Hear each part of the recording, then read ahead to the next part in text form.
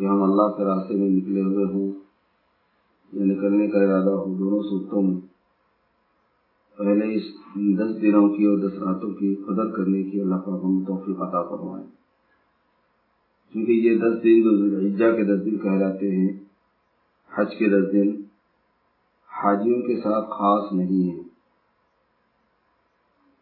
حاجیوں کے لیے بھی بہت بڑا اس میں مقام ہے، ان کو تو بہت سے کام فرض ہے اس میں، اور ہمارے لیے بھی ان کی اہمیت ویسی ہے، اور ہمارے لیے بھی بہت سے کام ہیں اس میں۔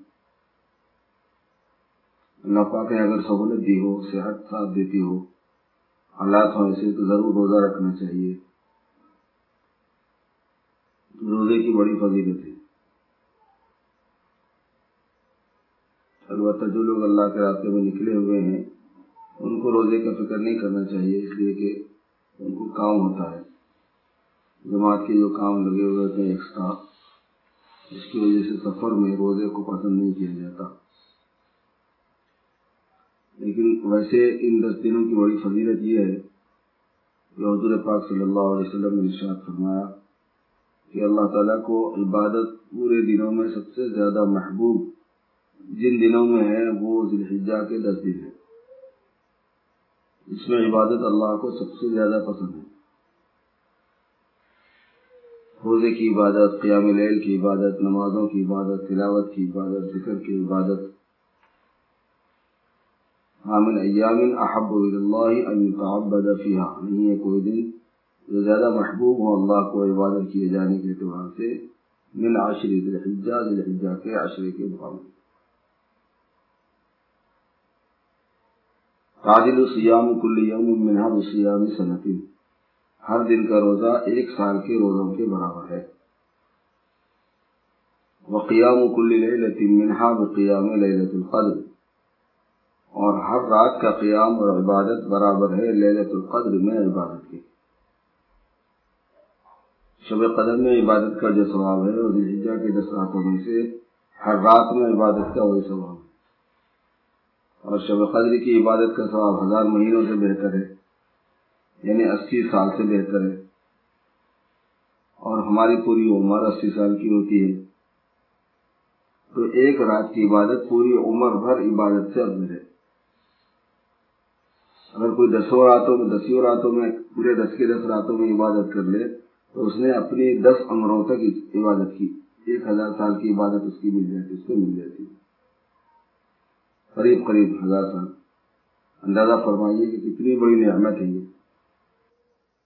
اور عرفے کا جو روزہ ہوتا ہے وہ اسپیشل اور بھی زیادہ فضیلت والا ہوتا ہے، 9ویں تاریخ کا جو روزہ ہوتا ہے، صوم عرفہ احتسب علی اللہ ان یکفر السنۃ التي قبلہ والسنۃ التي بعدہ۔ عرفے کا روزہ اللہ پاک سے امید ہے کہ 1 سال پہلے کے گناہوں کا کفارہ ہے اور 1 سال بعد کے گناہوں کا کفارہ ہے۔ تو عرفے کے دن کے روزے کی جو فضیلت ہے وہ 2 سال کی ہے، عرفے سے پہلے 8 دن کی جو فضیلت ہے وہ ہر دن کا روزہ سال بھر کے برابر ہے، اور عرفے کے دن کا روزہ 2 سال کی عبادت کے برابر ہے۔ اور علماء نے یہ بھی فرمایا ہے کہ عرفے کے روزے کی توفیق اگلے سال جینے کے آثار کو بھی ظاہر کرتی ہے، یعنی اگلے سال کے گناہوں کا کفارہ کا مطلب یہ کہ یہ رہے گا، وہ اس میں ایک قسم کی خوش تفاعل ہے، نیک شگون بھی ہے اس میں، اور نیک شگون لینے کی اجازت ہے، برا شگون لینے کی اجازت نہیں ہے اسلام میں نیک شگون لے سکتے ہیں، برا شگون نہیں لے سکتے، نوست کا شگون نہیں لے سکتے۔ حضور پاک صلی اللہ علیہ وسلم نے ایک صحابی کو ایک ملک والوں کے پاس میں تبلیغ کے لیے بھیجا تھا، تو انہوں نے ان صحابی کی بے عزتی کرنے کے لیے ان کے سر پہ مٹی کا ٹوکرا رکھ کے واپس بھیج دیا، ان کی بات سننے کے بجائے۔ آپ صلی اللہ علیہ وسلم نے نیک شگون لیا، فرمایا کہ یہ تو بہت اچھا ہوگا کہ انہوں نے اپنی زمین خود ہی ہمارے حوالے کر دی، اور اللہ نے تھوڑے دنوں کے بعد پوری زمین دے دی، پھر وہ پورا ملک دے دیا مسلمان، یہ نیک شگون ہے۔ تو 1 سال کے بعد کے گناہ معاف ہونے میں نیک شگون یہ پایا جاتا ہے کہ 1 سال آدمی اور جیے گا نہیں۔ تو عرفے کے روزے کی بڑی فضیلت ہے، اور ان تمام راتوں کی بڑی فضیلت ہے، اس میں استغفار کی کثرت ہونا چاہیے، درود شریف کی کثرت ہونا چاہیے، قرآن پاک کی تلاوت کا اہتمام ہونا چاہیے، ذکر ہونا چاہیے۔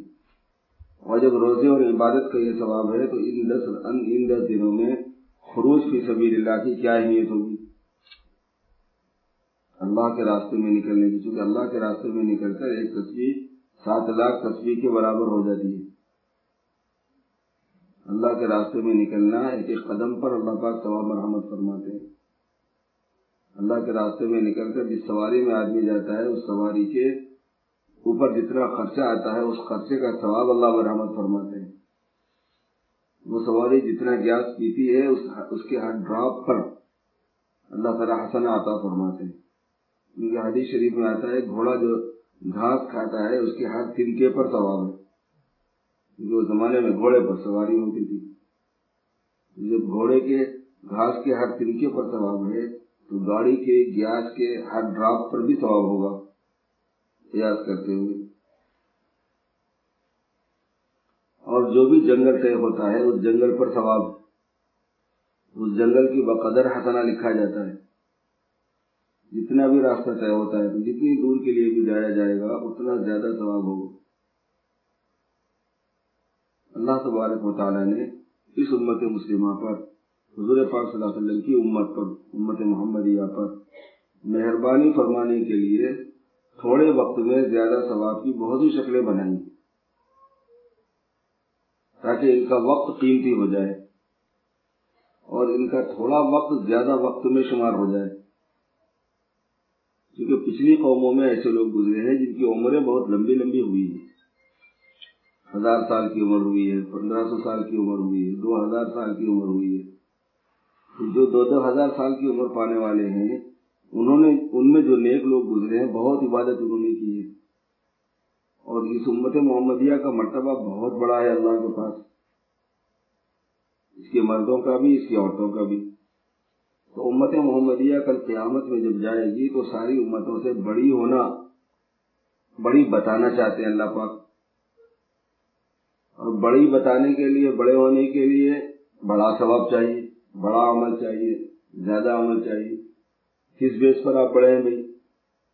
اللہ کے پاس ذات پات تو ہے نہیں کچھ، تعالیٰ شانوں کے پاس تو ایمان اور اعمال ہی ہے، تو اس لیے وہ اعمال زیادہ دکھائیں گے۔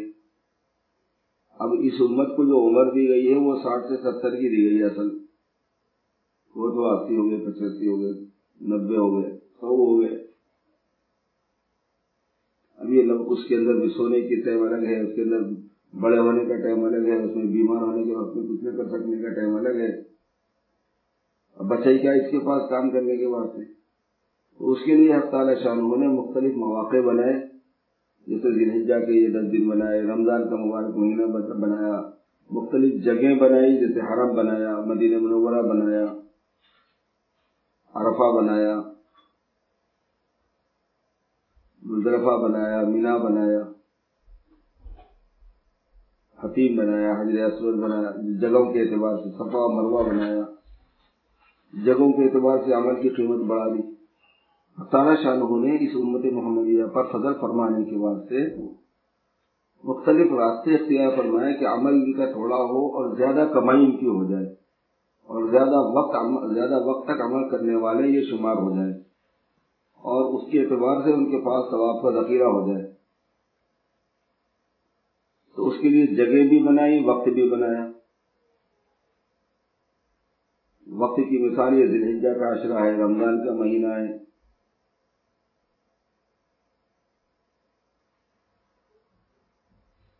جگہ کے اعتبار سے مکہ مکرمہ ہے، مدینہ منورہ ہے، اور اللہ پاک نے اس کے اعتبار سے عملوں کی قسمیں بھی بنائی۔ بعض اعمال ایسے ہیں کہ ان کو کرنے پر آدمی کا وقت بہت بچتا ہے، اور تھوڑے سے وقت میں عمل بہت وقت میں شمار ہوتا ہے، اور تھوڑے پیسے کا خرچ کرنا بہت پیسے کے خرچ کرنے میں شمار ہوتا ہے۔ تو اگرچہ کہ عمر آدمی 70-80 سال پائے گا، لیکن اس کی عمر 70,000 سال کی بھی ہو سکتی ہے، دوسروں کی 2,000 سال، اس کی 70,000 سے بھی زیادہ ہوگی۔ ظاہر ہے کہ اب اس کا مقام بڑا ہو جائے گا کل قیامت میں۔ اس کے لیے اللہ پاک نے جیسے اللہ کا راستہ بنایا کہ اللہ کے راستے کی محنت آدمی کو ہزاروں لاکھوں سالوں کے برابر کر دیتی ہے۔ عملوں کی قسمیں ایسی بنائی کہ عمل کے اعتبار سے تم یہ عمل کرو گے تو تم کو اس کا صدقہ جاریہ، ثواب جاریہ ملتا چلا جائے گا۔ جیسے کسی کو حافظ بنا دیا، اب جتنے دن وہ پڑھتا رہے گا اس کا ثواب ملے گا، اس کو بھی ملے گا جس نے بنا دیا۔ وہ کسی کو حافظ بنا دے اس کا بھی، وہ کسی کو حافظ بنا دے اس کا بھی، قیامت تک۔ مر بھی گیا تو اس کا ثواب ملتا رہے گا۔ کسی کو عالم بنا دیا، دین کا علم پھیلا دیا، اور علم ينتفع به، حضور نے فرمایا کہ صدقہ جاریہ وہ علم ہے جس سے فائدہ اٹھایا جائے۔ اور ایسے اللہ کے راستے کا عمل بنا دیا، دعوت اللہ کو بنا دیا۔ دعوت ایک ایسا عمل ہے کہ اس میں جو وقت لگتا ہے وہ انتہائی قیمتی ہوتا ہے، اور اس میں جو پیسہ لگتا ہے وہ انتہائی قیمتی ہوتا ہے۔ یہ بہت بڑا بزنس ہے یہ، اور یہ بزنس اللہ تبارک و تعالیٰ کی کمپنی میں ہے۔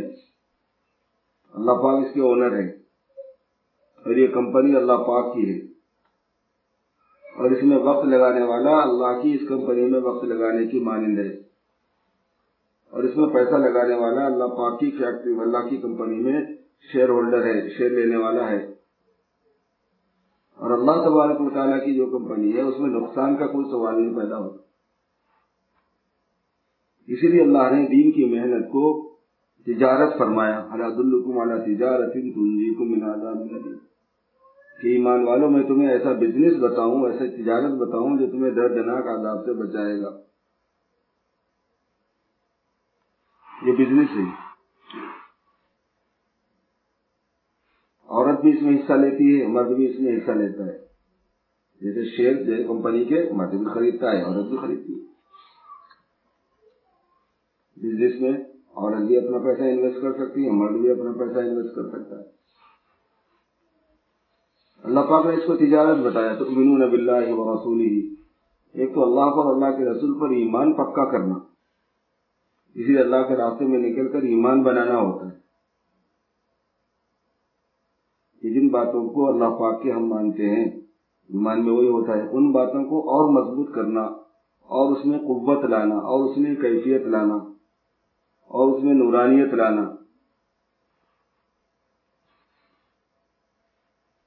کہ اللہ پاک کو جیسے اللہ ہے ویسے میں نے مانا، تو اللہ کیسے ہیں اس کی تفصیلات میں جا کے وہ ذہن میں بٹھانا۔ اللہ پاک کا بے نیاز ہونا، تو وہ کسی کے محتاج نہیں ہے، ساری مخلوق ان کی محتاج ہے۔ اللہ ہی کا کرنا، نفع، نقصان، عزت، ذلت، موت، حیات، تندرستی، بیماری، سب اللہ کے ہاتھ میں ہے۔ اس لیے اللہ کی ذات عالی کا یقین اور ان کے ساتھ حسن ظن پیدا کرنا، اور اللہ پہ بھروسہ کرنا، اور اللہ ہی کو رب ماننا، اور اللہ ہی کو یاد کرنا، اور اللہ ہی کی عبادت کرنا، اور اللہ ہی سے محبت کرنا، اور اللہ تبارک و تعالیٰ ہی کے لیے جان اور مال کی قربانی دینا، اللہ کی رضا کے لیے پیسہ بھی خرچ کرنا جو اللہ نے عطا فرمایا، اور اللہ کی رضا کے لیے وقت بھی لگانا، صلاحیت بھی لگانا، انرجی بھی لگانا، جو کچھ اپنے سے ہو سکتا ہے وہ اللہ کی رضا کے لیے لگانا۔ یہ سیکھنا ہوتا ہے جماعت میں۔ تؤمنون باللہ ورسولہ، کہ اللہ پر اور اللہ کے رسول پر ایمان لے آؤ۔ وتجاہدون فی سبیل اللہ باموالکم وانفسکم، اور اللہ کے راستے میں تم محنت کرو اپنی جانوں سے، اپنے مالوں سے۔ یہ تجارت ہے، یہ بزنس، ایسا بزنس کہ جو مثلا کسی نے 4 مہینے لگائے، کسی نے 10 دن لگائے، تو 10 دن کا ٹائم جو ہے نا، جب آدمی کسی کو 10 دن کا ٹائم دے تو اس کو پیسے ملتے ہیں، مہینے بھر کا ٹائم دے تو اس کو پیسے ملتے ہیں۔ کنٹریکٹ بیس پر جو نوکریاں ہوتی ہیں کہ بھائی یہ پروجیکٹ ہے، یہ 10 دن کا پروجیکٹ ہے، آپ کو اتنے پیسے ملیں گے اس میں، تو وہ 10 دن کا آدمی ٹائم دیتا ہے، وہ 10 دن میں آدمی کام کرتا ہے، اس پر اس کو پیسے ملتے ہیں۔ تو آدمی 10 دن کی جماعت میں نکلا تو 10 دن کے اعتبار سے اس نے کنٹریکٹ لیا، 40 دن کی جماعت میں نکلا تو 40 دن کے لیے لیا، 4 مہینے کی جماعت میں نکلا تو 4 مہینے کے لیے نکلا، پوری زندگی کو وقف کر دیا اس میں آدمی نے، تو پوری لانگ لائف اس نے کنٹریکٹ سائن کر لیا اپنا۔ اور لوگ ایسی نوکریوں کو زیادہ پسند کرتے ہیں جو پرماننٹ ہوتی ہے۔ تو اس لیے اس کی فضیلت اور زیادہ ہوتی ہے. اور جتنی لمبی مدت کا کنٹریکٹ ہو جائے اتنا زیادہ آدمی تسلی میں ہوتا ہے کہ اب بے فکری ہوگی، سال کی بے فکری، 2 سال کی بے فکری، 5 سال کی بے فکری. مگر غنیمت تھوڑا کا بھی ہے. اگر آدمی کو زیادہ موقع نہیں ملا، تھوڑا ملا تو تھوڑی بھی غنیمت ہے. تو وہ تجاہدون فی سبیل اللہ، مال خرچ کرنا اپنے مال سے اور اپنا وقت لگانا، خود کام کرنا اور اللہ کے بندوں تک جا کے اللہ تبارک و تعالیٰ کی عظمت و بڑائی ان کو سنانا، حضور پاک صلی اللہ علیہ وسلم کی رسالت اور ان کی پیغامبری لوگوں کو بتانا. یعنی ہم اللہ کے بندے ہیں اور بندگی کرنا ہمارا فرض ہے. اور اپنے آپ کو بھی مسلمان بتانا کہ ہم خود بھی اللہ کی بندگی کرنے کے لیے نکلے، تو بتانے کے لیے نہیں نکلے خالی. ومن احسن قولا ممن دعا الى الله وعمل صالحا وقال انني من المسلمین. اس سے اچھی بات کس کی ہے جو لوگوں کو اللہ کی طرف بلائے اور نیک عمل کرے اور کہے کہ میں بھی مسلمان ہوں. یعنی یہ نہیں کہ آپ سبمٹ ہو جاؤ اللہ کے لیے، میں بھی سبمٹ ہی ہونے والا ہوں. یہ نہیں کہ آپ سبمٹ ہو جاؤ اللہ کے رسول کے لیے، میں بھی سبمٹ ہونے والوں میں سے ہوں. میں خود اس کام کو کر رہا ہوں کیونکہ میری کامیابی اسی میں ہے، آپ کی بھی کامیابی اسی میں ہے. تو ہر مسلمان بھائی، ہر مسلمان بہن کی یہ ذمہ داری ہے کہ خود اللہ تبارک و تعالیٰ کی بندگی کرتے ہوئے، حضور صلی اللہ علیہ وسلم کی اتباع کرتے ہوئے ساری انسانیت کو اللہ کی بندگی کی طرف، حضور کی اتباع کی طرف بلانا. یہ بلانے کا عمل بہت عظیم عمل ہے. یہ دعوت کا عمل بہت عظیم عمل ہے. اس کی بڑی ضرورت ہے، اس کی بڑی اہمیت ہے، اس کی بڑی فضیلت ہے. ضرورت الگ چیز ہوتی ہے، اہمیت الگ چیز ہوتی ہے، فضیلت الگ چیز ہوتی ہے. اس کی ضرورت ہے، نہیں بلائیں گے تو لوگ کیسے آئیں گے اللہ کی طرف؟ نہیں بلانے کا عمل امت کر رہی ہے، دعوت کا کام امت نے چھوڑا ہوا ہے، جیسے کرنا چاہیے ویسے نہیں کر رہی، جتنے لوگوں کو کرنا چاہیے اتنے لوگ نہیں کر رہے. تو دیکھو دنیا کے اندر کیسی بے دینی عام ہو رہی ہے، بدتمیزی عام ہو رہی ہے، لڑکیاں بغاوت پر آ رہی ہیں، لڑکے فسق و فجور میں پھنس جا رہے ہیں، آزادی عام سے عام تر ہوتی جا رہی ہے. نماز نہیں ہے، روزہ نہیں ہے، زکوٰۃ نہیں ہے، حج نہیں ہے، ماں باپ کی خدمت نہیں ہے، ماں باپ کی اطاعت نہیں ہے، سم و اطاعت کا جذبہ نہیں ہے، بڑے چھوٹوں کی قدر نہیں ہے، چھوٹے بڑوں پر چھوٹے جو ہے نا بڑوں کی عزت نہیں کر رہے، بڑے چھوٹوں پر شفقت نہیں کر رہے. بدگمانی کرنا، تہمت لگانا، الزام لگانا، ٹیز کی بات کرنا بڑوں کی طرف سے عام ہوتا ہے، چھوٹوں کی طرف سے بات نہیں ماننا، نافرمانی کرنا یہ عام ہو رہا ہے. جب دعوت اللہ کی طرف بلایا نہیں گیا تو بندگی نہیں آئی، جب بندگی نہیں آئی تو منمانی چلتی ہے، تو نفسانی برائیاں غالب ہو کر نفس کی برائیاں عام ہوتی جا رہی ہیں. ہزاروں لاکھوں بندگان خدا اس وقت ضائع ہو رہے ہیں، ہزاروں لاکھوں کی تعداد میں بندے اور بندیاں، اللہ کے بندے اور حضور کی امت یہ جو ہے نا ضائع ہو رہی، میلٹ ہو رہی ہے، گل رہی ہے بالکل. اور اس دعوت کے کام کے ذریعے سے یہی چاہا جا رہا ہے کہ امت میں سے غم کے دین کے مٹنے کا غم آ جائے دل میں. دین کے مٹنے کا غم یہ حضور پاک صلی اللہ علیہ وسلم کا سب سے بڑا غم تھا. حضور پاک صلی اللہ علیہ وسلم ہمیشہ غمگین رہتے تھے اس معاملے میں، اس فکر میں کہ دین آ جائے انسانیت میں، کیونکہ حضور کے تو ساری انسانیت امت ہے، حضور کو تو سب کی فکر ہے اور ہمیں بھی سب کی فکر ہونا ہے کہ ساری انسانیت میں. مسلمانوں کو تو ہم اب ٹارگٹ کر رہے ہیں اپنے میدان عمل کے اعتبار سے، لیکن ہماری فکر کے اعتبار سے مسلم غیر مسلم سب ہیں کہ اللہ کے عذاب سے وہی بچے گا جس کے پاس دین اسلام ہوگا. اور یہ ساری اللہ کی مخلوق ہے، ان سب میں اللہ کی بندگی آنی چاہیے. اور یہ ساری اللہ کی مخلوق ہے تو جتنی اس وقت اللہ کی مخلوق ہے سب حضور کی امت ہے، تو یہ ساروں میں حضور صلی اللہ علیہ وسلم کی اتباع آنی چاہیے. غم تو پوری انسانیت کے دین کا ہونا ہے، اسپیشلی اپنے لوگوں کا. مسلمان جو ہو گئے، جو اپنے کو مسلمان کہہ رہے ہیں، وہ اسلام سے نہ نکل جائیں. لاکھوں کی تعداد میں امت مسلمہ اس وقت کلمہ نماز سے دور ہو گئی اور حضور کی سنتوں سے دور ہو گئی، سنت والی زندگی سے دور ہو گئی، سنت والے کلچر سے دور ہو گئی. ایک کلچر اور تہذیب حضور نے ہمیں دی ہے اور ایک کلچر اور تہذیب دشمن نے ہمیں دی ہے، حضور کے دشمن نے. آج مسلمان نے حضور کے دشمن کی کلچر اور تہذیب کو اپنا لیا. یہ دعوت والی محنت جو ہے اللہ تبارک و تعالیٰ کو عظیم اسی وجہ سے اس کی ضرورت ویسی ہے، اللہ کے یہاں اس کی بڑی اہمیت ہے اور اس کی ضرورت ہے۔ ہر روز بچے نئے پیدا ہوتے رہتے ہیں، وہ بڑے ہوتے رہتے ہیں، تو اس اعتبار سے ہر روز لاکھوں کی تعداد میں مسلمان بچے بچیاں بڑی عمر کو پہنچتی ہیں جن پر شریعت لاگو ہوتی ہے۔ 4-5 لاکھ کے قریب امت مسلمہ ہر روز بڑی ہوتی ہے،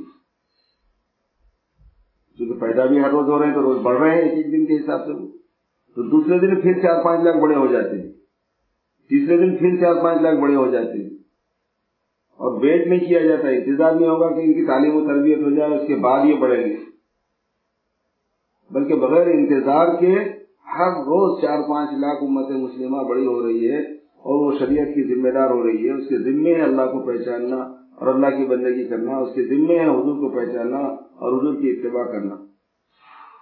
تو جو پہلے سے غافل پڑے ہوئے ہیں وہ تو پڑے ہوئے ہیں، اور جو پہلے سے غفلت کے شہوتوں کا شکار، خواہشات کے شکار ہو رہے ہیں وہ اپنی جگہ پر ہیں۔ یہ نئی کھیپ ہر روز آتی رہتی ہے، تو اس سے ضرورت کا اندازہ کیا جائے کہ کتنی زیادہ ضرورت ہے دین کی محنت کی، اس کی اہمیت کا اندازہ کیا جائے کہ کتنی اس کی اہمیت ہے، اس لیے کہ دین کی محنت ہوگی تو دین زندگیوں میں آئے گا، کیونکہ دین کی محنت کو اللہ نے سبب بنایا ہے دین کے زندگی میں آنے کا۔ تو یہ دنیا دارالاسباب ہے، یہ اسی وجہ سے ہم کماتے ہیں کہ کمانا سبب ہے پیسے آنے کا، پیسے سبب ہے چیزوں کے آنے کا، چیزیں سبب ہے زندہ رہنے کا، کیونکہ یہ دنیا دارالاسباب ہے۔ ہم کھاتے اس لیے ہیں کہ کھانے کے بعد ہماری بھوک مٹتی ہے، کہ کھانا سبب ہے بھوک مٹنے کا۔ ہم پیتے اس لیے ہیں کہ پینا سبب ہے پیاس بجھنے کا۔ ہم دوا اس لیے کھاتے ہیں کہ دوا کھانا سبب ہے شفا کے حاصل ہونے کا۔ ہم شادی کرتے ہیں اس لیے کہ شادی سبب ہے اولاد کے حاصل ہونے کا۔ یہ دنیا دارالاسباب ہے، تو دین کی محنت اور دعوت یہ سبب ہے دین کے زندگیوں میں آنے کا۔ دعوت دی جائے گی تو آئے گا دین۔ حضور پاک صلی اللہ علیہ وسلم نے دعوت دی، صحابہ میں دین آیا۔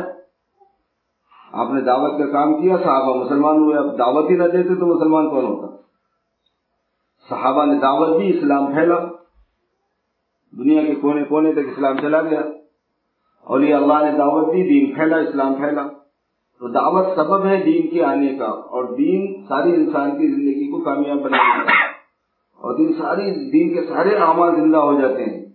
تو دین کی محنت کی اہمیت کا اندازہ فرمائیں۔ وہ تو ضرورت ہے جو میں نے پہلے عرض کی، اب یہ اہمیت ہے اس کی کتنی اہم، یعنی اس کی پوزیشن کتنی اونچی ہے، مقام کتنا بڑا ہے اس کا، کہ یہ سبب ہے زندگیوں میں دین آنے کا، نمازوں کے آنے کا، لوگوں کے نمازی بننے کا، لوگوں کے روزے دار بننے کا، لوگوں کی زکات دینے والا بننے کا، لوگوں کے حج و عمرہ کرنے والا بننے کا، لوگوں کا حلال حرام کی تمیز کرنے والا بننے کا، لوگوں کے حقوق ادا کرنے والا بننے کا، چھوٹے بڑوں کی قدریں زندہ ہونے کا، معاشرت کا، اخلاق کا، خوشیوں اور غمیوں کے اندر اللہ کے حکموں کے زندہ ہونے کا، آدمی میں فکر پیدا ہونے کا آخرت کی، یہ سب دین کی محنت سبب ہے، دین کی دعوت سبب ہے۔ اللہ نے دعوت کو سبب بنایا، کتنی اہمیت ہے اس کی، اسی لیے اللہ پاک نے اس کی فضیلت بنائی، بہت بڑا فضیلت والا عمل ہے۔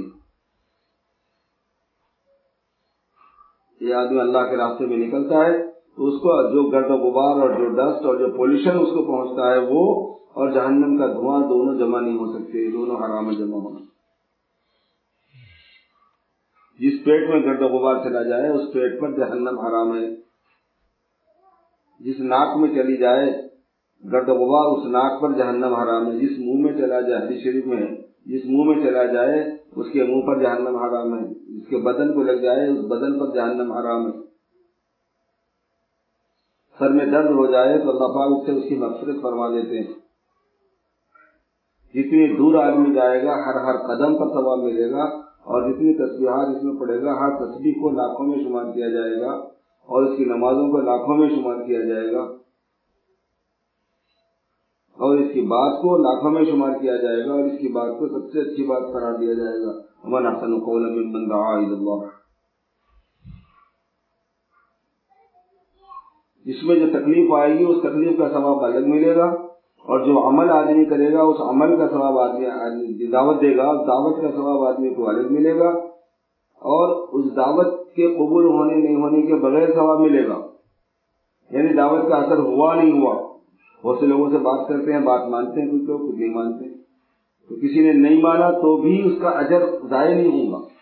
کتنے پیغمبر دنیا میں آئے جن کے ایک بھی امتی نہیں بنا، ایسے بھی ہوں گے، مگر ان کا اجر تو کم نہیں ہوا۔ کوئی پیغمبر ایسے کل قیامت میں پہنچیں گے کہ جن کا ایک ہی امتی ہے، اور نبی کو تو اس کی دعوت کا پورا ثواب ملے گا۔ جس کے کسی کے 2 امتی ہوں گے، کسی کے 3 امتی ہوں گے۔ حضرت نوح علیہ السلام نے 900 سال تبلیغ کی، ان کے امتی صرف 80 ہوئے، ان کو پوری 900 سال کی دعوت کا ثواب ملے گا۔ تو ایسے ہی حضور پاک صلی اللہ علیہ وسلم کی یہ امت جب دعوت کا کام کرے گی تو اس کو دعوت کا ثواب ملے گا، چاہے کوئی مانا ہو یا چاہے نہ مانا ہو۔ کتنی فضیلت ہے اس کی۔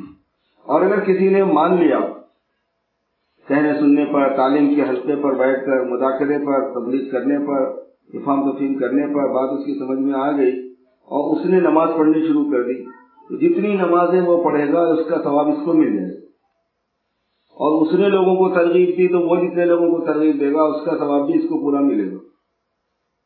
آج کل بزنس کے سسٹمز بہت آ گئے ہیں، اس میں سے ایک یہ بھی ہے کہ آپ نے 4 کسٹمر بنائے تو ان 4 کا کمیشن آپ کو ملے گا، ان 4 نے 8 کسٹمر بنا دیے تو یہ 4 کا بھی کمیشن ملے گا، وہ 8 کا بھی ملے گا آپ کو۔ آپ گھر میں بیٹھے ہوئے اچانک آپ کو 12 کا مل گیا، ان 8 آدمیوں نے اور 8 آدمیوں کو کسٹمر بنا دیے، آپ کو ان 8 کو بھی ملے گا جو درمیان میں ہے، اور آپ کو بھی ملے گا کہ آپ کے وہ کمائے ہوئے کسٹمر تھے جنہوں نے اور کسٹمر بنائے۔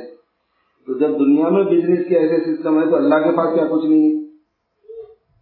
اور دنیا والوں کے پاس تو مال کم ہوتا ہے، وہ پرافٹ کم سے کم لے کے لوگوں کو دیتے رہتے ہیں، اللہ کے پاس تو پرافٹ ہی پرافٹ ہے، ان کے خزانے لامحدود ہیں، ان کے خزانوں میں کوئی حد نہیں ہے، کوئی شمار نہیں۔ وما يعلم جنوب من شيء الا عندنا خزائن، ہر چیز کے ہمارے پاس خزانے ہیں۔ وما ننزله الا بقدر معلوم، اور ہم اس کو جو اتارتے ہیں ایک مقدار معلوم کے ساتھ اتارتے ہیں، جیسے ہم کھاتے ہیں، پیتے ہیں، رہتے ہیں، اس کے لامحدود خزانے اللہ کے پاس، انگور کے لامحدود خزانے، تربوز کے لامحدود خزانے، آم کے لامحدود خزانے، کیلوں کے لامحدود خزانے، فروٹ کے لامحدود خزانے، بادام پستے کے لامحدود خزانے، چاول اور دال کے لامحدود خزانے، ٹماٹر اور سبزی کے لامحدود خزانے، گوشت کے لامحدود۔ اگر اللہ پاک چاہیں پورا ایک خزانہ بھی اگر اتار دیے تو دنیا میں کچھ بھی جگہ نہیں بچے گی۔ اس لیے یہ فرمایا کہ ہر چیز کے ہمارے پاس خزانے ہیں، وما ننزله الا بقدر معلوم، اور ایک مقدار معلوم کے ساتھ ہم اتارتے ہیں، ایک متعین مقدار ہر سال بھیجی جاتی ہے۔ اتنے تربوز بھیج دو دنیا میں اس سال، جتنے تربوز ان کے خزانے میں وہ بھیجیں گے تو آدمی بیٹھے گا کہاں؟ اتنے آم دے دو اس سال، اتنے انگور دے دو اس سال۔ ہر سال کے اعتبار سے اللہ تبارک و تعالیٰ کی تقسیم پوری دنیا میں ہوتی ہے۔ تو جیسے یہ خزانے اور بھی اس کے علاوہ تو اللہ تبارک و تعالیٰ کے پاس آخرت کے خزانے بھی ایسے ہی ہیں۔ تو حق تعالیٰ شانوں کے خزانے میں کوئی کمی نہیں ہے، اس لیے ان کی عطا میں کوئی کمی نہیں ہے، اس لیے وہ لاکھوں کروڑوں گنا بڑھا کر دیں گے تو ان کے خزانے میں کوئی کمی آتی نہیں۔ اس لیے حق تعالیٰ شانہ نے دعوت کی فضیلت میں یہ بات رکھی ہے کہ آدمی کی محنت سے جو نتیجہ مرتب ہوگا اس نتیجے کا پورا ثواب بھی اس کو ملے، چاہے وہ کتنے ہی نمازیں پڑھے، کتنا ہی مال خرچ کرے، کتنی ہی زکوٰۃ دے، کتنے ہی حج و عمرے کرے، اور کتنوں کو حافظ عالم بنائے، کتنے مدرسے چلائے، کتنی مسجدیں بنائے، سب کا ثواب ملے۔ ایسی فضیلت والا یہ عمل ہے، اور اس عمل کی توفیق اللہ تبارک و تعالیٰ کسی کو ذی الحجہ کے مہینے میں دے دے، کتنی بڑی بات ہے۔ رمضان کے مہینے میں مل جائے، کتنی بڑی بات ہے۔ حرمین میں دعوت کا موقع مل جائے، کتنی بڑی بات ہے۔ اس لیے جماعتیں پہلے حج میں جماعتیں بہت بھیجتے تھے، یوسف رحمۃ اللہ علیہ کے زمانے میں، حضرت انعام صاحب کے زمانے میں، ابھی بھی بہت جماعتیں وہاں کام کر رہی ہوتی ہیں، جو حج کو جاتی ہیں دعوت کی ہی نیت سے، دعوت کا یہ سبب ان کا ہوتا ہے، حج بھی ساتھ میں کر لیتے ہیں وہ لوگ۔ ابھی بہت سی جماعتیں کام کر رہی ہیں، مکے میں بھی، مدینے میں بھی۔ موقع کی بات ہے، سہولت کی بات ہے، حالات کی بات ہے۔ تو اس لیے اور پھر یہ کہ یہ کام ایسا مبارک کام ہے کہ اس کی فضیلت تو اگر ان خاص زمانے میں خاص مکانوں پہ نہیں کی جائے تو بھی ویسی ہے، اس لیے اس کا ثواب لاکھوں میں، کہ اس میں تسبیح پڑھنے والے کا ثواب 7 لاکھ تسبیح کے برابر ہو جاتا ہے، 7 لاکھ تک چلا جاتا ہے، اس سے بھی زیادہ جاتا ہے۔ اس میں پیسہ خرچ کرنے والے کا ثواب پہاڑوں کے برابر ہو جاتا ہے، اس لیے اللہ پاک نے اس کو تجارت قرار دیا۔ هل ادلکم علی تجارۃ تنجیکم من عذاب الیم، ایسی تجارت ہے جو تم کو دردناک عذاب سے بچائے گی۔ مطلب یہ ہے کہ آدمی کے آگے دردناک عذاب ہے، اور اس تجارت میں حصہ لے لیں گے تو اسے بچ جائے گا۔ اس کی بڑی تفصیلات ہیں کہ عذاب العلیم سے نجات ملنے کی کیا صورتیں ہیں، خود دنیا میں بھی ہیں اور آخرت میں بھی ہیں، کیونکہ دنیا میں دین کی دعوت دینے کا، دین کی محنت کرنے کا فائدہ یہ ہوتا ہے کہ آدمی کو اللہ تبارک و تعالیٰ بچاتے ہیں بہت سی مصیبتوں پریشانیوں سے، دشمن کے مسلط ہونے سے حفاظت کی جاتی ہے۔ آج پوری دنیا میں امت مسلمہ پر دشمن کے مسلط ہونے کا راز یہ ہے کہ دعوت کی محنت ان میں سے نکل گئی، امر بالمعروف اور نہی عن المنکر کی محنت ان میں سے نکل گئی، اس لیے دشمن مسلط ہے، کیونکہ حدیث میں ہے اور حدیث کے خلاف تو ہوگا نہیں۔ یہ عذاب علیم ہی ہے، کیونکہ جب دشمن مسلط ہوگا تو پھر تو دشمنی میں سبھی کرے گا، وہ سب چیزیں اس میں آ گئی، ایک لفظ ہے بھاری وہ جس میں ہزاروں چیزیں شامل ہیں۔ اور پھر یہ کہ اللہ پاک گناہ معاف کریں گے، یغفر لکم ذنوبکم، تمہارے گناہ معاف کر دیں گے، اتنے پاپ اتنے بھلے ہم تو خطا کا ہم تو سراپا قصوروار ہوتے ہیں، ہمارا تو وجود ہی غلطی ہے، ہمارا ہونا ہی گناہ ہے، کیسے بات ہے، وجود کا ذنب لا یؤخذ بہ ذنب، ہم اپنی آنکھوں سے غلطیوں میں، ہم اپنے کانوں سے غلطیوں میں، ہم اپنی زبان سے غلطیوں میں، ہم اپنے ہاتھ پیر سے غلطیوں میں، صبح سے لے کے شام تک، شام سے لے کے صبح تک، اپنوں میں پرایوں میں ہم تو گناہ ہی کرتے ہیں۔ ہم تو نماز میں بھی نماز بھی اتنی سستی سے پڑھتے ہیں، نماز بھی اتنی ناقص پڑھتے ہیں، نماز بھی ایسی بے خشوع خضوع کی پڑھتے ہیں کہ دیکھا جائے تو وہ بھی غلطی ہی ہے۔ اسی لیے آخر میں یہ دعا سکھائی گئی کہ اللہم انی ظلمت نفسی ظلما کثیرا، یا اللہ مجھ سے اللہ پاک کی عبادت کہاں سے ادا ہوتا ہے؟ تو اللہ نے فرمایا یغفر لکم ذنوبکم، یہ کام اتنا عظیم ہے، اس کی اتنی زیادہ فضیلت ہے کہ میں سارے تمہارے پاپ دھو دوں گا، تمہارے گناہ معاف کر دوں گا۔ بہت سے لوگ سمجھتے ہیں کہ یار ہم گنہگار آدمی، ہم کہاں تبلیغ میں جائیں۔ ارے بھائی اللہ، اگر تو گنہگار ہے تب تو تجھے جانے جانا ہے، تجھے جانا ہی چاہیے،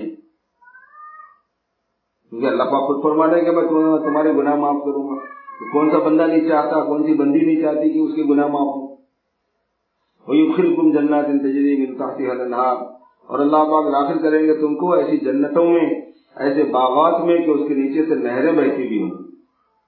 ہمیشہ ہمیشہ کے لیے آدمی کو محلات مل جائیں اور جس کے نیچے نہریں ہیں، نہریں بہتی ہوئی مل جائیں، اور نہریں شراب کی بھی، نہریں دودھ کی بھی، نہریں شہد کی بھی، نہریں پانی کی بھی۔ مثل الجنة التي وعد المتقون فيها أنهار من ماء غير آسن وأنهار من لبن لم يتغير طعمه وأنهار من خمر لذة للشاربين وأنهار من عسل مصفى۔ اس جنت کی صفت جس کا متقیوں سے وعدہ کیا گیا ہے یہ ہے کہ اس میں نہریں ہیں ایسے پانی کی جو کبھی خراب نہیں ہوتا۔ حضور نے فرمایا کہ اس کا پانی شہد سے زیادہ شیریں اور دودھ سے زیادہ سفید ہوتا ہے، اور دودھ کی نہریں ہوں گی لم یتغیر طعمہ، جس کا مزہ نہیں بدلے گا، رکھا ہوا ہونے کی وجہ سے دودھ کا مزہ چینج ہو جائے گا، ایسا نہیں۔ وانہار من لبن لم یتغیر طعمہ وانہار من خمر لذۃ للشاربین، اور شراب کی نہریں ہوں گی جو پینے والوں کے لیے انتہائی لذیذ ہوگی۔ وانہار من عسل مصفى، اور صاف کیے ہوئے شہد کی نہریں ہوں گی۔ نہروں کی شکل کے اندر باغات ہیں، اور اس کے اندر جوڑے ہیں، اس میں جویلری ہے، اس میں زیورات ہیں، اس میں کھانے پینے کی سہولت ہے، پہننے اوڑھنے کی سہولت ہے، اس میں آدمی کو تندرستی حاصل ہے، کوئی بیماری نہیں، اس میں آدمی کو شباب حاصل ہے، بڑھاپا نہیں، اس میں آدمی کو زندگی حاصل ہے، موت نہیں۔ وہ آدمی ہمیشہ رہے گا اس دنیا کی جنت میں، جبکہ یہ دنیا سے تو بہرحال جانا ہے۔ یہ دنیا میں کچھ بھی مل جائے آدمی کو سفر کرنا ہے، ایسے چلا جائے گا آدمی، نہ مکان ساتھ رہے گا، نہ بیوی کے لیے شوہر ساتھ رہے گا، نہ شوہر کے لیے بیوی، نہ ماں باپ کے لیے میاں بیوی کے لیے بچے، سب چھوڑ کے جانا ہے۔ جتنا پیسہ کمایا وہ چھوڑ کے جانا ہے، جتنا سامان جمایا وہ چھوڑ کے جانا ہے۔ حضور نے فرمایا کہ آدمی کا مال تو وہی ہے جو اس نے کھا لیا اور پہن لیا اور اللہ کے لیے خرچ کر لیا، بقیہ تو اس کے وارثوں کا ہے جس کی وہ نگرانی کر رہا ہے، بقیہ تو اس کے وارثوں کا ہے جس کی وہ نگرانی کر رہا ہے۔ آدمی واچ مین ہے، دنیا کے سامان کا آدمی واچ مین ہوتا ہے، اس کا سامان وہی ہے جو اس کے استعمال میں آ گیا، کھا لیا پہن لیا اور آخرت کے لیے ذخیرہ کر لیا، انہیں اللہ کے راستے میں بھیج دیا۔ اور جنت کا معاملہ یہ ہے کہ وہ ہمیشہ ہمیشہ کے لیے آدمی کا ہی ہوگا۔ فرمایا وَيُدْخِلُكُمْ جَنَّاتٍ تَجْرِي مِن تَحْتِهَا الْأَنْهَارُ وَمَسَاكِنَ طَيِّبَةً وَعَالِيَ مَكَانَاتٍ فِي جَنَّاتِ عَدْنٍ ذَلِكَ الْفَوْزُ الْعَظِيمُ، اور یہ بہت بڑی کامیابی ہے جس کو یہ مل جائے۔ وَمَنْ زُحْزِحَ عَنِ النَّارِ وَأُدْخِلَ الْجَنَّةَ، جس کو آگ سے بچا دیا گیا اور جنت میں داخل کر دیا گیا، فقد فاز، وہ کامیاب ہو گیا۔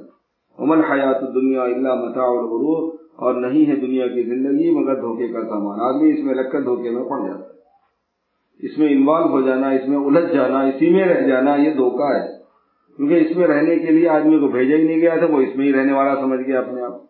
یہ چیزیں اس کو ہمیشہ کے لیے دی نہیں گئی تھی، وہ سمجھ گیا کہ یہ چیزیں ہمیشہ کے لیے میری ہو گئی، کیونکہ میں نے کما لی، میرے پاس آ گئی، میری ملکیت ثابت ہو گئی، میرے نام پہ اس کا کاغذ بن گیا۔ آدمی سمجھ گیا بھائی تو مر جائے گا، کاغذ رکھ لے، کچھ بھی رکھ لے۔ اور فرمایا دین کی محنت کا اور تمہارے اللہ کے راستے میں محنت کرنے کا عجیب فائدہ یہ ہوگا کہ وَأُخْرَىٰ تُحِبُّونَهَا نَصْرٌ مِّنَ اللَّهِ وَفَتْحٌ قَرِيبٌ، اللہ کی مدد تمہیں ملے گی اور فتح قریب میں مل جائے گی، فتح ہو جائے گی۔ اور نصر اللہ کی مدد کیا ہے، فتح کیا ہے؟ کہ لوگوں کا فوج در فوج اسلام میں آنا، اس سے اسلام پھیلے گا۔ اذا جاء نصر اللہ والفتح ورأيت الناس يدخلون في دين الله افواجا، اللہ کی مدد اور فتح کیا ہے؟ کہ لوگوں کو تم دیکھو گے فوج در فوج اسلام میں آ رہے ہو، کیونکہ جتنے زیادہ اسلام میں آئیں گے اتنا زیادہ تمہیں یہ اللہ تعالیٰ کی مدد ہوگی تمہارے واسطے، اور لوگوں کا جتنا سامان ہوگا، لوگوں کی جتنی چیزیں ہوں گی وہ بھی سب اسلام کی ہو جائیں گی۔ پھر اگر پورا ملک مسلمان ہو گیا تو پورا کا پورا ملک بھی تو اسلام کو مل گیا نا، مسلمانوں کو مل گیا۔ مسلمان کے پاس جتنا مال ہے وہ اسلام کا ہی ہے۔ بادشاہ آ گیا تو بادشاہ کے ساتھ پورا ملک آ گیا، وزیر آ گیا تو وزیر کے ساتھ پورا ملک آ گیا۔ ایسا بھی ہوا ہے کہیں کہیں کہ غیر مسلم ملک تھا، دعوت دینے کی وجہ سے پوری کابینہ مسلمان ہو گئی، بادشاہ بھی مسلمان ہو گیا، پورے وزیر بھی مسلمان ہو گئے، تو مملکت کس کی ہو گئی؟ مسلمانوں کی ہوگی، پوری مسلم مملکت ہو گئی۔ جب لوگ اسلام میں داخل ہوں گے تو لوگوں کا سامان، لوگوں کی جائیدادیں، لوگوں کے جناب والا، لوگوں کے املاک، لوگوں کی زمینیں، وہ بھی تو مسلمانوں کو مل گئی، اسلام کی ہو گئی نا۔ یہ نصر من اللہ و فتح قریب، فتح ہو گئی، کیونکہ جب فتح ہوتی ہے تو ملک ہاتھ میں آتا ہے، فتح ہوتی ہے زمین ہاتھ میں آتی ہے، اموال غنیمت آتے ہیں۔ تو جب کوئی مسلمان ہوگا تو مسلمان کی ساری چیزیں اسلام کی ہو جائیں گی، تو فتح ہو گئی اور اللہ کی مدد ہوا۔ اخرى تحبونها نصر من اللہ وفتح قریب، اور یہ مسلمان صحابہ کو پسند اس لیے تھی، جس کو اللہ نے قرآن پاک میں فرمایا کہ صحابہ اصل یہ چاہتے تھے کہ ہدایت پھیل جائے، تاکہ سارے ہی اللہ تعالیٰ کی فضل کے مستحق ہو جائیں اور اللہ تبارک و تعالیٰ کی جہنم سے بچنے والے بن جائیں۔ اس لیے صحابہ کو بہت پسند تھا، وہ اخرى تحبونها، جو تمہیں بہت پسند ہے۔ اسی لیے اللہ نے فرمایا کہ یا ایھا الذین آمنوا کونوا انصار اللہ، اے ایمان والو تم اللہ کی مدد کرنے والے ہو جاؤ۔ تو اللہ کے دین کا کام کرنا، اللہ پاک نے اس کی فضیلت اس کو یہ فضیلت دی کہ اس کو اللہ کی مدد کرنے والا شمار کیا۔ جو بندی اللہ کے دین کا کام کرے گی وہ اللہ کی مدد کرنے والی ہوگی، اللہ کے نبی صلی اللہ علیہ وسلم کی مدد کرنے والی ہوگی۔ اور ان تنصروا اللہ ینصرکم، اگر تم اللہ کی مدد کرو گے اللہ تمہاری مدد کرے گا۔ بہت عظیم، بہت فضیلت ہے اس کام۔ کیوں؟ اس واسطے کہ اس کام میں اللہ تبارک و تعالیٰ کی بڑائی بیان کی جاتی ہے، حق تعالیٰ کی عظمت، حق تعالیٰ کی شان، ان کا علم، ان کی حکمت، ان کی حفاظت، ان کی ربوبیت، ان کی قدرت، اس کا بیان ہوتا ہے، اللہ تعالیٰ کی بڑائی بتائی جاتی ہے۔ اس سے ہمارے دل کے اندر بھی ایمان بنتا اور بڑھتا چلا جاتا ہے، اور جن کو دعوت دی جاتی ہے ان کے اندر بھی ایمان آنا شروع ہو جاتا ہے۔ دعوت کی محنت کی خصوصیت ہے کہ اس سے اپنے ایمان کی بچت بھی ہے، بڑھاوا بھی ہے، اور دوسروں کے اندر ایمان کا آنا بھی ہے۔ حضور پاک صلی اللہ علیہ وسلم کی پاکیزہ سیرت کا جتنا ذکر کیا جائے گا، آدمی میں اتنی محبت ان کی آئے گی اور اتنا ان کی اتباع کا شوق آئے گا۔ اور حضور صلی اللہ علیہ وسلم کی محبت، اللہ کی محبت آ گئی تو اللہ کے لیے جان و مال کا قربان کرنا آسان ہو جائے. اور ہماری جان اور ہمارا مال اور ہماری زندگی اور ہماری موت اصل اللہ کے لیے ہے. اللہ ہی سے ہمارا تعلق ہونا ہے. مخلوق کے خوش ہونے نہ خوش ہونے کی کوئی فکر نہیں کرنا. ساری مخلوق خوش ہو گئی، اللہ تعالیٰ ناخوش ہو گیا، ہمارا کوئی فائدہ نہیں. اور سارے مخلوق ناخوش ہے لیکن اللہ ہم سے خوش ہو گیا، ہمارا کام بن جائے گا. یہ کام تو سب اللہ کے ہاتھ میں ہے، مخلوق کچھ بھی نہیں کرتے. ساری مخلوق تمہیں نفع پہنچانے کے لیے جمع ہو جائے اور اللہ نہ چاہے تو حدیث شریف میں آتا ہے کہ تمہیں کوئی نفع نہیں مل سکتا. اور ساری مخلوق نقصان پہنچانے کے لیے جمع ہو جائے اور اللہ تبارک و تعالیٰ نقصان سے بچانا چاہے تو تمہیں کوئی نقصان نہیں پہنچا سکتا. تو مخلوق کو راضی کرنے نہیں راضی کرنے کی فکر نہیں رہنا، مخلوق کے ساتھ اچھے اخلاق سے پیش آنا ہے، لیکن اصل ہمارا تعلق اللہ رب العزت سے ہونا. جو مخلوق کے حقوق ہیں وہ پورے ادا کرنے ہیں، لیکن ہمارا تعلق اللہ سے، اللہ ہی کی وجہ سے مخلوق کے حقوق کو ادا کرنا ہے. سارا جتنا اکرام کا مسئلہ ہے، اخلاق کا مسئلہ ہے، یہ بھی محض اللہ کے لیے، اور محض اللہ کے لیے کام کرنے کی عادت ہونا.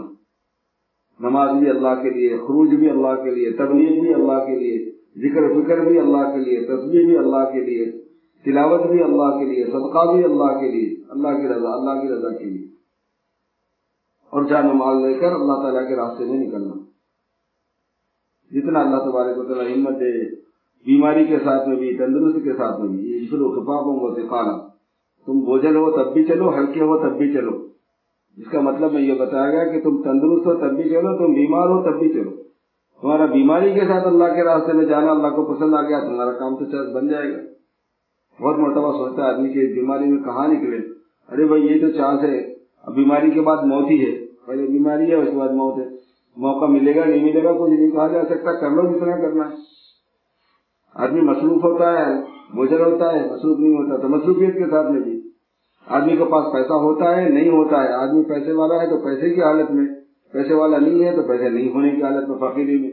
تو فقیری میں بھی چلو، امیری میں بھی چلو، بڑھاپے میں بھی چلو، جوانی میں بھی چلو، تندرستی میں بھی چلو، بیماری میں بھی چلو. یہ مطلب ہے اللہ کے راستے میں جاؤ. انفروا خفافا وثقالا وجاہدوا باموالکم وانفسکم فی سبیل اللہ.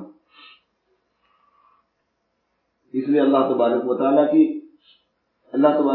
اس نعمت کا بہت قدر کرنا ہے.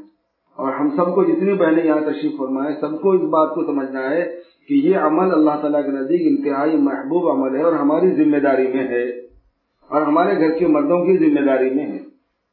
ہمیں ذمہ دار بنایا گیا اس بات کا کہ ہم اللہ کی بندگی کریں اور اس کی دعوت دیں. ہمیں ذمہ دار بنایا گیا اس بات کا کہ ہم حضور صلی اللہ علیہ وسلم کی اتباع کریں اور دعوت دیں. دعوت کے کام کی بڑی اہمیت ہے. اس کے لیے 3 دن کے لیے سفر کے ارادے کرنا، 10 دن کے لیے سفر کے ارادے کرنا، خود مستورات بھی 40 دن کے لیے سفر کے ارادے کرنا اپنے محرموں کے ساتھ اور پورے ریکوائرمنٹ کے ساتھ، پوری شرائط کے ساتھ، اور اپنے گھر کے مردوں کو اللہ کے راستے میں بھیجنے کی ترغیب دینا. اور اگر وہ خود جانا چاہیں تو ان کی تعاون کرنا، اعانت کرنا، موافقت کرنا، رکاوٹ نہیں بننا. دین کے کام کی رکاوٹ بننا سب سے بڑی نحوست، اور دین کے کام کا معاون بننا سب سے بڑی سعادت. اور بہت سے گھر کے مرد جو بھائی، جس میں بھائی بھی شامل ہیں، جس میں باپ بھی شامل ہیں، جس میں اپنی بالغ اولاد بھی شامل ہے، جس میں اپنا شوہر بھی شامل ہے، بہت سے لوگ ان کا خود ہی ذہن بنا ہوا نہیں. اب یہ عورت کا فرض ہے کہ اس کا ذہن بنائے کہ دیکھو ہماری ذمہ داری میں جیسے بیوی بچوں کا پالنا ہے، ایسے ہی دین کی محنت بھی ہے. حضور نے فرمایا کہ بیوی بچوں کا پالنا فرض ہے، لیکن فرض کے بعد فرض ہے. آپ حدیث دیکھیں گے تو آپ کو مل جائے گا، کسب الحلال فریضۃ بعد الفریضہ. تو وہ فریضے کے بعد فرض ہے، تو وہ کیا فریضہ ہے؟ ان فرائض کو بھی سمجھنا ہے، ہمارے گھر والوں کو بتانا ہے کہ اللہ نے اور بھی چیزیں فرض فرمائی، اور بھی چیزیں ذمہ داری میں دی ہیں، وہ سب بھی نبھانا ہے. ان کا ذہن بنا کے ان کو اللہ کے راستے میں نکالنا. اس لیے کہ اللہ نے قرآن پاک میں فرمایا کہ اگر تم دین کی محنت نہیں کرو گے اور دین کے لیے سفر نہیں کرو گے تو تکن فتنۃ فی الارض وفساد کبیر، زمین میں فتنہ پھیل جائے گا اور فساد کبیر پھیل جائے گا، اور اس فتنے اور فساد کبیر کے ذمہ دار تم بھی ہوں گے. اس کی وجہ سے تم سے بھی مواخذہ ہوگا. الا تفعلوه تکن فتنۃ فی الارض وفساد کبیر. اگر تم ایسا نہیں کرو گے تو زمین میں فتنہ پھیلے گا اور فساد کبیر پھیلے گا. آنکھیں ہماری کیا دیکھ رہی ہیں؟ اس لیے اب تعالیٰ شاہ نے یہ ذمہ داری مردوں کی بنائی ہوئی ہے خاص طور پر، اور ان مردوں کو آمادہ کرنے کی ذمہ داری عورتوں کی. اللہ نے یہ صلاحیت ہمیں دی ہے کہ جو ہمارے ذہن میں ایک چیز آ گئی ہم آسانی سے منوا لیتے ہیں اپنے گھر والوں. ہم ایک چیز کو چاہتے ہیں منوا لیتے ہیں. بلکہ دنیا میں آپ کی چاہت ہی چلتی ہے. سارے بازار آپ کی چاہت سے بھرے ہوئے ہیں. بازار میں جو چیز ہے وہ کس کی چاہت ہے؟ وہ کون سا فیشن چل رہا ہے؟ تو آج کل یہی چل رہا ہے. یہی کپڑوں کی چاہت ہو گئی تو یہ کپڑے چل رہے ہیں, یہ جیولری کی چاہت ہو گئی تو یہ جیولری چل رہی ہے, اور یہ جنا والا یہ کریم اور پاؤڈر کی چاہت ہو گئی تو یہ کریم اور پاؤڈر چل رہا ہے. جس چیز کی چاہت ہوتی ہے بازار اسی سے بھرے ہوئے ہوتے ہیں. اس لیے مطلب یہ بنا کہ اللہ تبارک و تعالیٰ نے کچھ ایسا مزاج بنایا ہے مستورات کا, بہنوں کا, کہ ان کی جو چاہت ہوتی ہے دنیا ان کو چاہنے لگتی ہے, اس کو چاہنے لگتی ہے, وہ چاہت چلے. اگر ہماری چاہت میں دینداری آ جائے, اگر ہماری چاہت میں اللہ کا دین آ جائے, حضور پاک صلی اللہ علیہ وسلم کی سنتیں آ جائیں, ہم اس بات کی فکر کرنے والے ہو جائیں کہ ساری دنیا میں اسلام ہی پھیل جائے, ساری دنیا میں اسلام زندہ ہو جائے, ساری دنیا میں اللہ تعالیٰ کی معروفات زندہ ہو جائیں, ساری دنیا میں اللہ تعالیٰ کی منہیات ختم ہو جائیں, اور اس کی ہم فکر کرنے والی ہو جائے مستورات, تو اللہ پاک دنیا میں دین کو ہی زندہ کر دے گا. اب بازاروں میں بھی دین ہی ملے گا, گھروں کے اندر بھی دین ملے گا, سامانوں میں بھی دین ملے گا, انسانوں میں بھی دین ملے گا, بچوں میں بھی دین ملے گا, بچیوں میں بھی دین ملے گا, کیونکہ گھر میں تربیت بچیوں کی دینداری کے اعتبار سے ہوگی. ہماری چاہت کو اور ہمارے ذہن کے بننے کو اتنی اہمیت حاصل ہے. اس لیے تعلیم کے حلقوں میں ہمیں بیٹھنا ہے, اس لیے ان باتوں کو سنانا ہے زیادہ سے زیادہ, تاکہ ہمارا ذہن بھی دینی بن جائے. اور اسی لیے اللہ کے راستے میں نکلنا بھی ہے. جن گھروں میں تعلیم نہیں ہوتی, گزارش یہ ہے کہ وہاں گھروں میں تعلیم فضائل اعمال کی روزانہ شروع فرما دیں, اور جن میں ہوتی ہے وہاں چونکہ نافع ہوتے رہتے ہوں گے تو اس میں استقامت ہو, پابندی ہو جائے. اور جہاں ہفتے والی تعلیم اپنے گھر کے قریب میں ہوتی ہے, اپنے گھر میں وہاں پابندی سے شرکت ہو جائے, اور 6 نمبروں کا مذاکرہ بھی ہو جائے, اور تجوید کے حلقے بھی موقع کی مناسبت سے ہو جائے, اور اللہ تبارک و تعالیٰ کے راستے میں جانے کی ارادے اور عزائم بھی ہو جائے, تشکیل بھی ہو جائے, اور گھر کے مردوں کو ترتیب بنا کے, ذہن بنا کے آہستہ آہستہ آہستہ آہستہ ان کو بھیجا جائے دور اور دیر کے لیے. اور جتنے وہ دین کا کام کریں گے اس سب کا ثواب ہم کو گھر بیٹھے اللہ پاک مرحمت فرما دے گا. کتنی بڑی سعادت اور نعمت کی بات ہے. اللہ کرے کہ اللہ تعالیٰ مجھے بھی اس کی توفیق دے اور آپ سب کو بھی اس کی توفیق دے. جلدی سے تشکیل فرما لیں گے. جو بھی خاتون ہوں گی تشکیل کی, ان سے گزارش ہے کہ ہماری ماشاء اللہ مستورات کی جماعت آئی بھی ہے, تو ان کا آنا ہمارے لیے بہت ہی سعادت اور خوشی کی بات سمجھے, اور پھر ان سے بھی فائدہ اٹھائیں, اور ان کے ساتھ بیٹھ کے فضائل کا مذاکرہ کریں, تو اس سے انشاءاللہ تعالیٰ ذہن بنے گا. اور تعلیم میں بھی شرکت فرمائیں, جہاں جب بھی تعلیم کا اعلان آپ کے سامنے آتا رہے گا. اللہ تعالیٰ عمل کی ہم سب کو توفیق دے, اللہ پاک ہمت دے, اور اللہ کے ذات عالی میں بھروسہ کر کے اپنے گھر والوں کے بھی نام لکھائیں, خود اپنے بھی نام لکھائیں کہ ہم بھی اللہ کے راستے میں جائیں. اللہ تعالیٰ شان ہم سب کو توفیق دے.